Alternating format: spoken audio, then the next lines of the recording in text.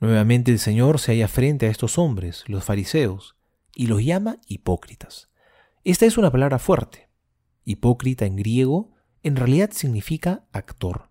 Son unos actores, porque no son sinceros, porque muestran algo hacia afuera, pero viven algo distinto hacia adentro. Por eso los llama sepulcros blanqueados. Esas tumbas que por fuera, es decir, por encima, las pintan con cal para que se vean bien, pero por dentro están podridas.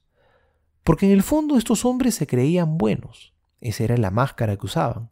Porque creían que la salvación la podían comprar con sus buenas obras y por tanto merecían salvarse. Y por eso se olvidaban de la misericordia. Se olvidaban de la misericordia que Dios había tenido primero y por tanto la misericordia que ellos debían tener para con los demás. Quizá uno de los ejemplos más claros del fariseísmo es el hermano mayor del hijo pródigo. El menor se fue a derrochar su fortuna, pero el mayor se quedó. En apariencia siempre había estado en la casa del padre. Pero cuando llega el hermano menor, se molesta porque el padre lo perdona y le arma una fiesta. Estaba en la casa del padre, pero este hermano mayor no sentía con el padre. No estaba sintonizado con el sentir de Dios. Sin darse cuenta, se había convertido en un buen actor. Y por tanto se sentía con derecho a juzgar, a señalar a su hermano, y se había olvidado de la misericordia. Que no nos ocurra esto a nosotros, que estemos metidos en las cosas de Dios, pero sin Dios, que nuestro sentir se aleje del sentir de Dios, y que nos empecemos a creer buenos, y nos olvidemos de la misericordia con los hermanos.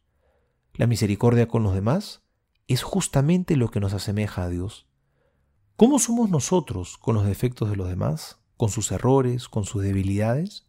¿Nos sentimos en el derecho de juzgar? ¿Te confiesas con frecuencia? ¿Nos damos cuenta que somos los primeros que necesitamos del perdón de Dios?